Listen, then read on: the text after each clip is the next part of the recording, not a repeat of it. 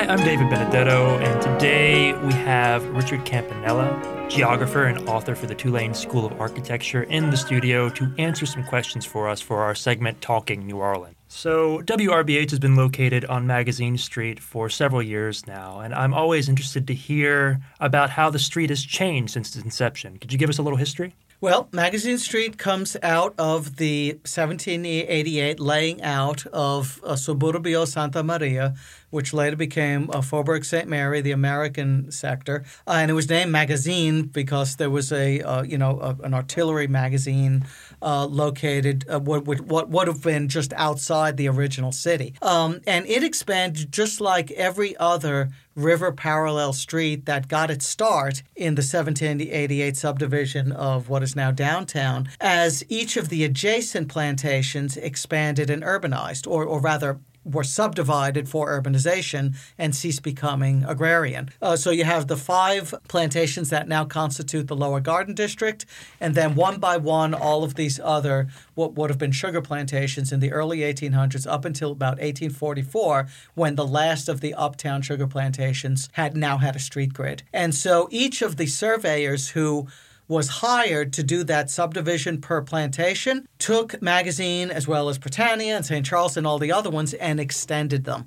Wherever there was a plantation line, each one of those streets tended to jog, just slightly. And by jog, I mean a very slight angle. So when you drive along St. Charles or Magazine or any of the others and you get to a street like Lower Line or Upper Line, you might notice that Magazine makes a very slight angle. Lower Line was the lower line of the McCarty plantation. Upper line was the upper line of the Bolony plantation. So we see vestiges of the plantation geography burned into Magazine as well as all the other river parallel streets. Magazine became almost kind of like an echo of St. Charles and Britannia as being wider and therefore more conducive to traffic, and for this reason had about 5 municipal markets on it well into the 20th century, into the 1930s, 1950s.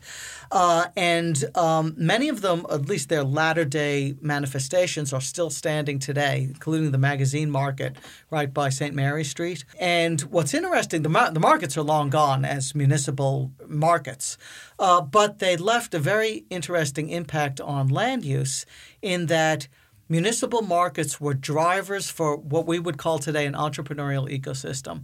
Everyone went to the market. That's where you bought your groceries. You had foot traffic. You had vendors with cash in their hands. You built banks next door so they could deposit that money. People going to the market might want lunch. You build restaurants right next to the banks. Now there's more reason to go there. And so over the course of the 19th and early 20th century, wherever you had a municipal market, you had a commercial cluster. When urban planning and zoning came about in the 1920s, Bartholomew and Associates did a survey of the city and drew lines around where the commercial clusters were, which of course corresponded to the municipal markets, of which there were 5 on Magazine. And so this is the origin of our commercial zones today. So if you've ever wondered, when you go up and down Magazine, it's all residential, and then there's a bunch of businesses, and then it becomes all residential. That's the origin of it. It's traceable back to the location of those municipal markets. Well, thank you, Richard. Richard Campanella is the geographer and author of the Tulane School of Architecture, and this is Talking New Orleans.